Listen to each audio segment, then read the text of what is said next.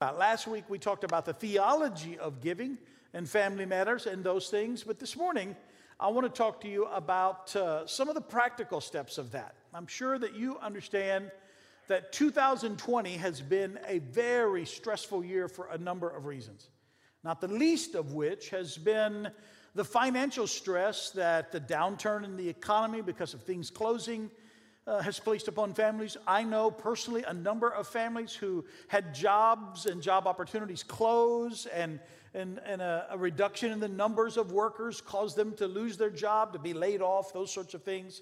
And the financial stress that has put on a lot of people is just palpable. A lot of people are dealing with that.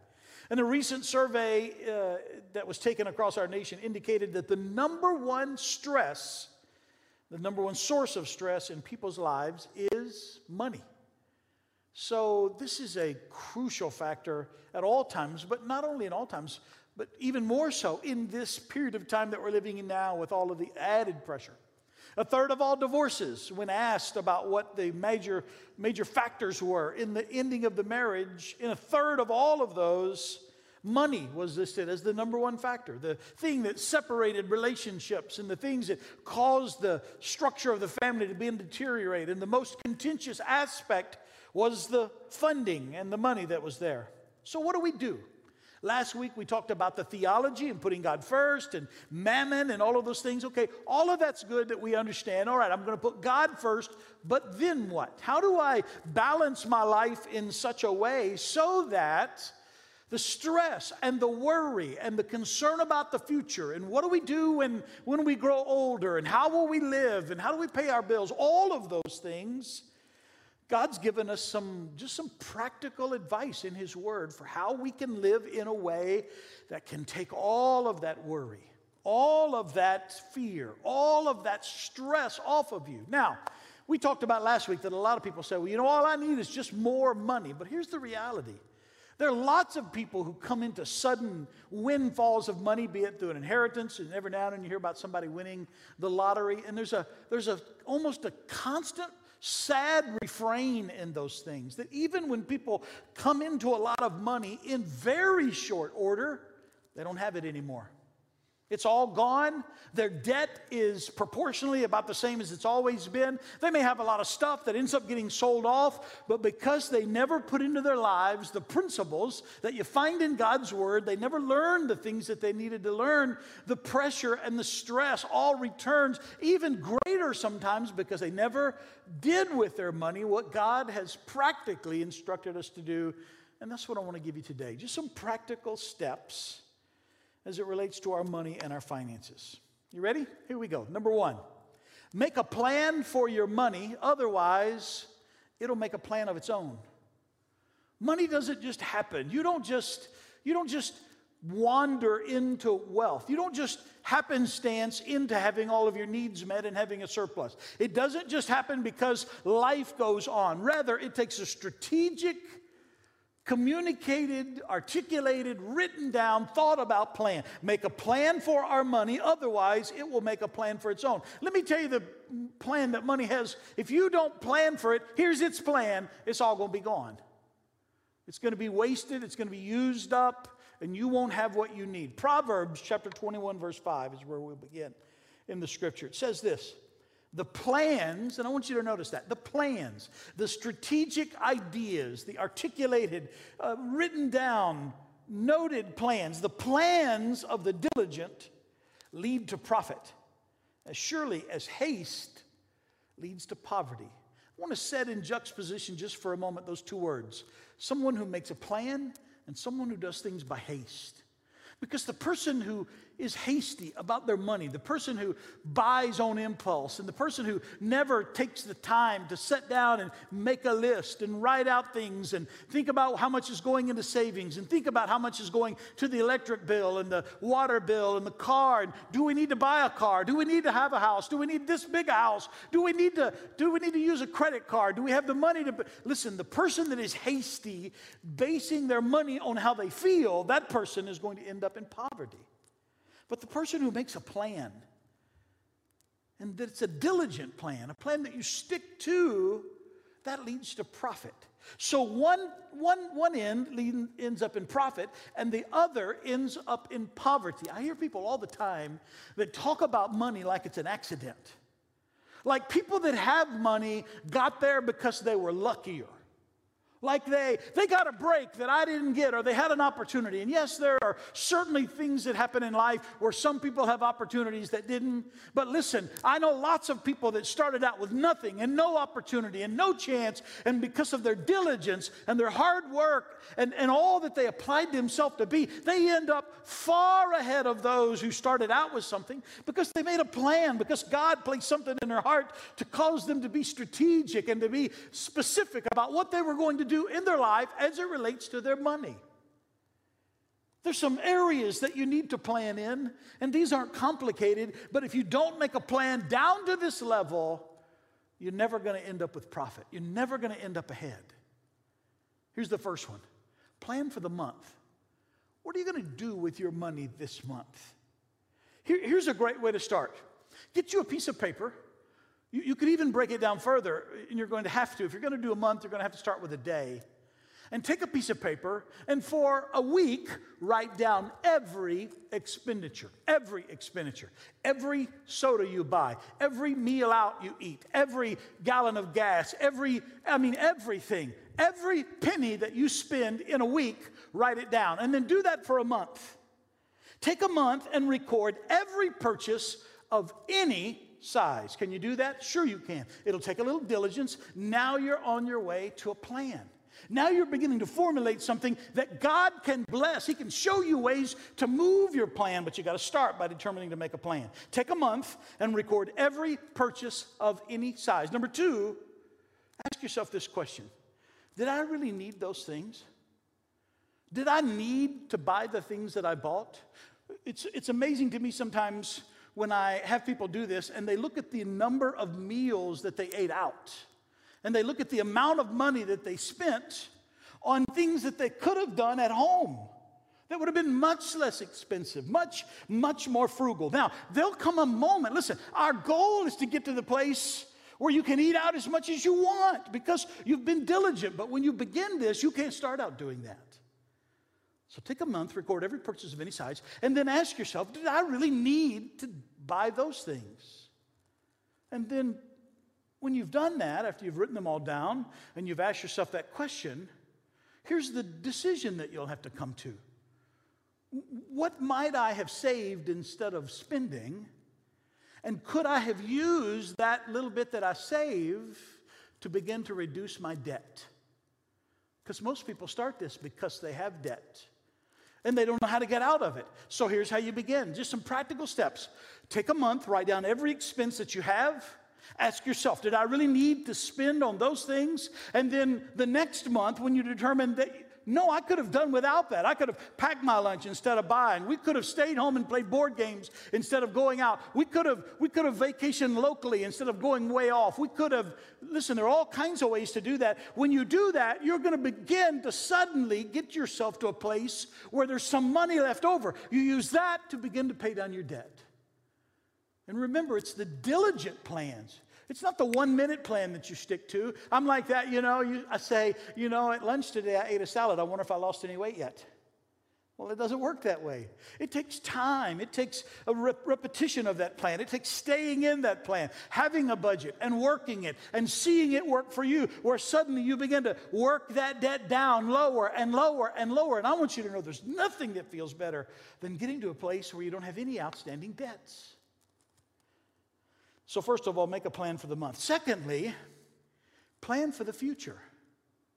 Did you know that the future is coming? You're not going to avoid it. No matter how young you are, now's the time to start making that plan. Proverbs chapter 21, verse 20, a little later in that same chapter, Solomon wrote this: the wise have wealth and luxury, but fools spend whatever they get. Once again, people are prone to say, oh, I just didn't have the breaks. I didn't get the opportunity. But this doesn't say that the lucky have wealth and luxury. It says that the wise do.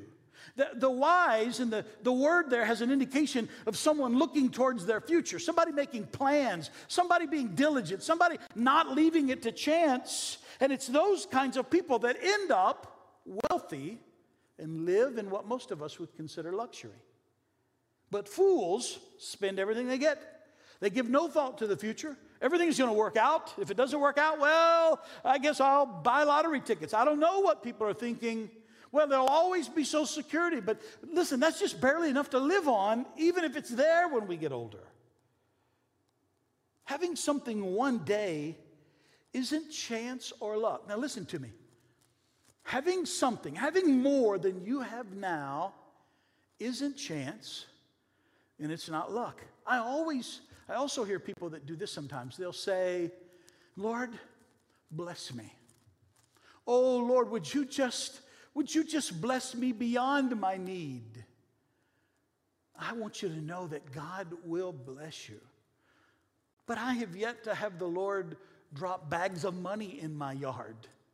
Rather, what he has dropped into my yard is opportunities to get educated, opportunities to get a job, opportunities to work a little harder, pick up some overtime, do some other things. The Lord will bless you, but there's almost never this uncommitted, unconnected, without commitment on your part thing where the Lord ignores your life and just pours in financial blessing. There is a law of sowing and reaping. You sow well, you reap well. To the measure that a man or a woman sows, the Scripture says, that'll be the measure to which they reap.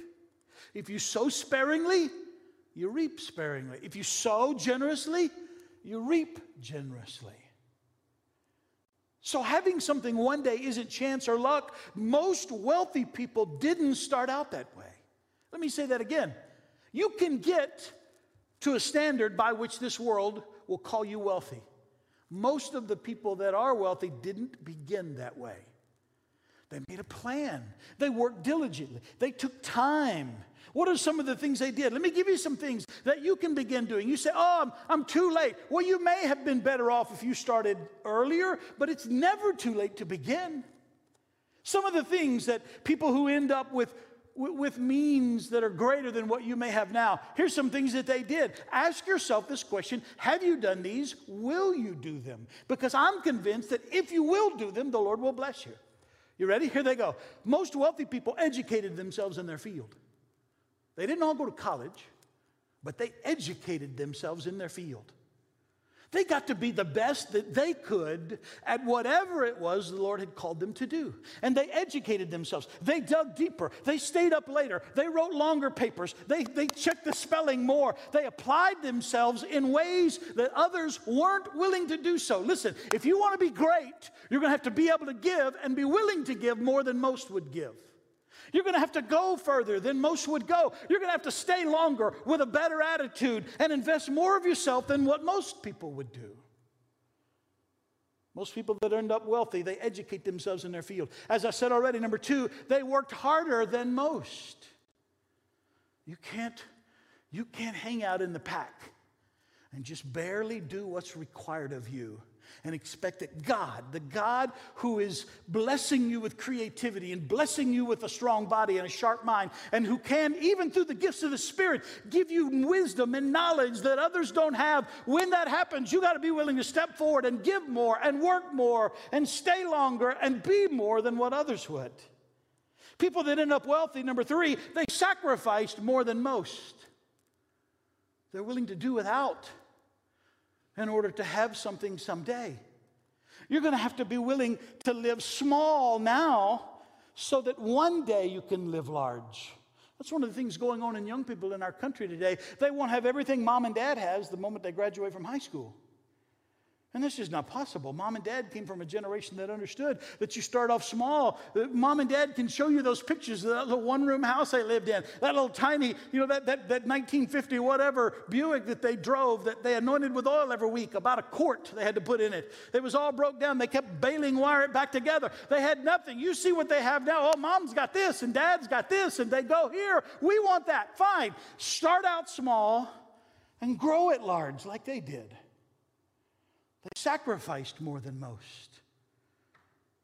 So they educated themselves in their field, people that end up wealthy. They worked harder than most do. They sacrificed more than most. And then here's the thing that I think is the most practical. They saved more than most. They didn't spend up everything that they got every month. they put something back. They did it month after month after month after month. They gave God 10%. Here's a great formula if you want a great percent. The 80-10-10. Live on 80%, save 10%, give God 10%. Live on 80, give God 10, save 10. You'll end up wealthier than anybody you know if you'll start that as a young person. So they saved more than most. And then finally, and here's something that most people don't know about most wealthy people. And not all of them, but certainly those in the body of Christ.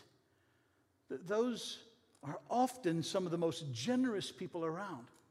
They worked and educated themselves in their field. They worked harder than most. They sacrificed more than most. They saved more than most. And then they gave more than most. And I'm convinced that if you'll incorporate those practical steps as you plan for your future, you will end up with more than most. And that's the way. It's not the lottery. It's not the inheritance that you will, or listen, I'm going to try to spend up everything I've got and leave my kids with nothing. That's not really, but listen. But that's not what you count on. You got to work. You got to educate. You got to work harder. You got to sacrifice more. You got to save more, and you got to be generous more than others. 80% of Americans today, statistically, live paycheck to paycheck. Listen, you may not know what is coming.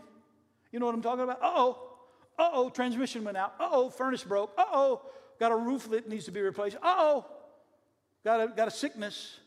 You don't know what is coming, but you know it's coming. That's life. No one skates through this life without moments of greater need and greater circumstance.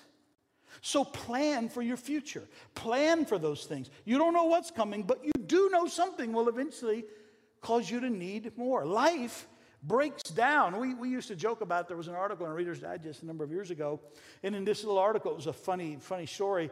This man found out that he couldn't talk around any of his appliances about having extra money, because if he did, that appliance would quickly break. So he and his wife would always go out in the yard and whisper to each other about having something extra, so the refrigerator wouldn't hear them. That's the way they felt like. Said, every time we have something extra, something happens. But listen, plan for the future. So plan for your month, and then plan for the future. And then thirdly, as it relates to this idea about making a plan for giving. Put God first in what goes out. We talked about the theory of mammon last week. Put God first in what goes out. I've done it many times. If you were live in the room, I would do it today. But if I took 10 $100 bills and laid them across, if my pay this month was $1,000 and I broke it into $100 increments, and I said, okay, $100 is 10% of 1,000. Which one of those is the tithe? I've done it many times. Some people say, it's the one on the left. No, it's the one on the right. Listen, it doesn't matter where it's aligned. The tithe is the first one to leave.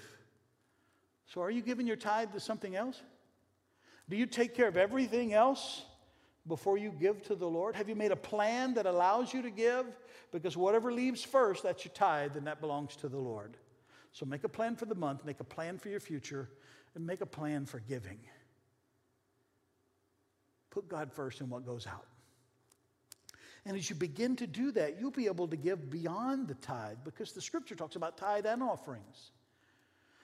I'm just so blessed that from the earliest, the whole time that Leanne and I have been married, we have always been tithers, and we've always given above the tithe. And I think that's the place to be. It's a great blessing, and we want for almost nothing. The Lord has blessed us. So number one, make a plan for your money. Number two, and this may seem silly, and I'll wrap this up pretty quickly, but number two, don't buy stuff you can't afford. Don't buy stuff that you can't afford. Proverbs chapter 22, verse 7 says, the rich rules over the poor, and the borrower is the slave of the lender. The rich rules over the poor, and the borrower is the slave of the lender. How do you keep from paying interest that eats you up? Be patient. Wait.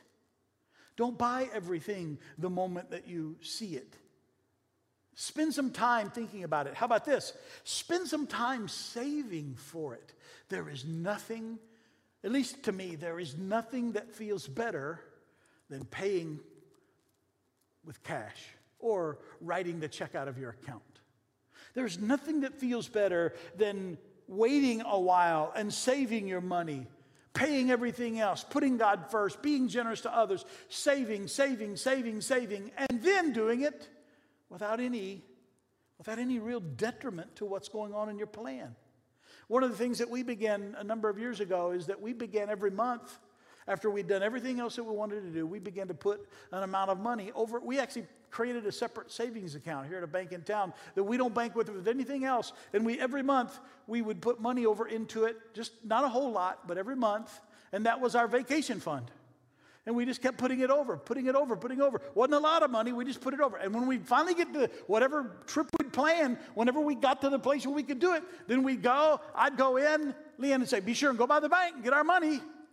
And I'd go in, and the ladies, I'd say, how much is in there? And they would say, I'd say, okay, leave this amount to keep the account open. Give me all the rest of it. And they would count it all out. And I was like, whoo, maybe I'm not going to go on vacation. I'm skipping town with my wife's money. All right, but then we would go on vacation. And sometimes we'd have to wait to do things, but we had no guilt. There wasn't any credit card debt when we came back. It took a while to be able to do some of the things we wanted to do, but don't buy stuff you can't afford. When you do, you put somebody else in charge of your money. You owe them some of it. They're charging you interest. Don't be the borrower. Ecclesiastes chapter 4, verse 6 says, better one handful with tranquility than two handfuls with toil and chasing after the wind. What does that mean? If having two of something causes all the peace and the joy and the goodness to drain out of your life, it's better to just have one handful and to be able to have it peacefully without all the stress and all the toil. Be patient. Let God grow you to the place where you can do those things. Let interest work for you instead of against you. What does that mean? If you've never sat down, if you've never gone through Peace University, Financial Peace University, sit down and recognize how much of your money is going to pay interest on things that you bought because you wouldn't wait. Now, there's some things that don't really apply to this. A house is appreciating in today's market more than the interest rates, so that's fine. Cars are an iffy thing, but normally cars, you're going to lose money on them in the interest. But let interest work for you. Credit cards are always against you. You're always paying more than they're worth. Pay them off. Only use credit cards to the extent that you can pay them off quickly. Don't allow huge amounts of debt that eat you up with the interest. You know what that feels like. So be patient and let interest work for you instead of against you. And then under this about not buying stuff you can't afford. And this is important. Be humble. You say, what's that got to do with money? Oftentimes, it's our desire to impress someone else or to have what someone else has or to go where they're going or to do what they're doing that causes us to put ourselves in debt in a way that we wouldn't have if we just said, look, I'm not trying to keep up with the Joneses. I'm going to live the life God has blessed me to live right now, and I'm going to be humble, and I'm going to be patient, and I'm going to not do everything that everyone else is doing. I don't want to do the things that I'm doing in order to impress others. I don't have to dress a certain way or drive a certain thing or live in a certain house. I'm going to live within my means. I'm going to live within the blessing of God. And I'm going to allow Him to bring me to a place because of my patience and my humility so that one day I'll have the ability to do anything I want to do. Luke chapter 12, verse 15. Jesus speaking, Then he said, beware, guard against every kind of greed. Life is not measured by how much you own. And we live in a world where that is so powerfully impressed upon people, that they live a life consumed, whether they would call it greed or not, with a desire to have what everybody else has and do what everybody else is doing. I absolutely believe that God has the desire to bless His people if we will live our lives in a way that make it possible for Him to do so. But the Lord's not going to bless greed. And He's not going to bless you in ways that would damage you and hurt you. It wouldn't be a blessing, then it'd be a curse. So let me recap real quickly. Guys, could you come back, please? Or Tracy, if you could come back. And Jane Ann, would you join her, please? And if we could just do that last one. I've seen you move the mountain. Make a plan. Plan for giving. Plan for your future. Plan for the month. And then don't buy stuff you can't afford. If you'll do that, I believe God will bless you. But here's how I want to end this today. Some of you, you have a mountain up against you already. A mountain of debt. A mountain that has pushed the life down out of you. You live in a constant sense of stress and worry. You don't know what the future is going to, you don't know where you're going to go. You don't know how you're going to live. You don't know, you don't know about next month, much less 25 years from now or 30 years from now or 5 years from now if you're at that place in life. And the pressure of that is so draining of life out of you. And the enemy he just consumes your rest, and he consumes your peace, and he's consuming your future because this area in your life is out of balance. This isn't a complicated sermon, and the remedy of this on the outside isn't complicated either, but it might be on the inside. Right where you're at right now, would you just bow your heads with me? And would you do this? This begins first with a moment of submission. Lord, I give all that I am to you. Every dollar I have, every dollar I'll make. My dreams, Father, I give to you. Lord, my sense of well-being, I want that to come from you and not from this world, not from what I have, not from how people see me. Lord, I want to live in a way financially to bring glory and honor to you. I want to put you first in this. Some of you right now are struggling to put God first. As things tightened up and as finances became restricted, all of a sudden things begin to reveal themselves in your life. Worry and fear. Listen, I get it.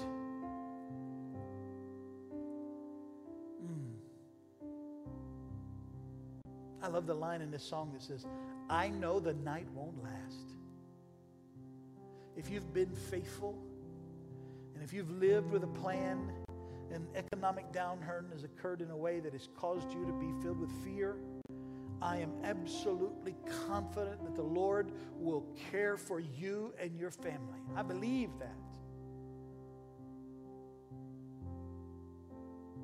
We're going to pray in a moment that the enemy who has tried to cause you to be constantly afraid and constantly pressured and constantly depressed, overwhelmed because of the financial reality that seems to be looming in front of you, we're going to pray that peace and rest and provision would sweep all of that away. Some of you, you can't do this because you won't let go of that other life. You won't let go of that image that the Lord has given you the ability to do something at one level, but you are straining towards another one and you're moving too fast. Now listen, that pressure is not going to go away until you release your life and you live at the place that God has equipped you to live now. Until you surrender yourself to be who He's created you to be and where you're at right now. Until you stop trying to define yourself by the world's standards, you're going to live in that pressure. Allow the Lord to bring you peace and joy. Father, right now, no matter where people find themselves today, Lord, it is not your desire that your people would live under the pressure and the fear and the condemnation and the doubt. Father, first of all, there's not one person under the sound of my voice that you value them because of what they can make or produce.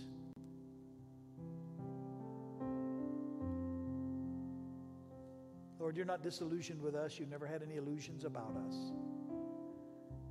We are broken, and we are frail, and we are imperfect. and we make mistakes, and sometimes we're wise. You're a redeemer who redeems it all, Lord. So, Lord, move the mountain out of some lives right now. I didn't say pile up a mountain of money, people. I asked the Lord to remove the doubt and the fear and the need to impress and the need to be seen in a certain way so that you can do and be all that God wants you to be, so that He can begin to walk you toward His blessing in a way that will bring you to a place where you have more than most, but that still won't be the thing that you identify yourself by or the thing that establishes your value. You are valuable because you're a son of God. You're valuable because you're a daughter of the King. You're valuable because the blood of Jesus was poured out for you. You're valuable because you're loved by a host of people on this earth. Oh, come on, you're valuable not because of what you have or what you can do, but because of who you are. And not who you are in the world's eyes, but who you are in your Heavenly Father's eyes.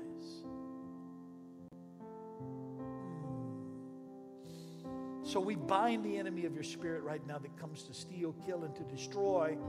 And we loose the spirit that has come that you may have life, and that abundantly.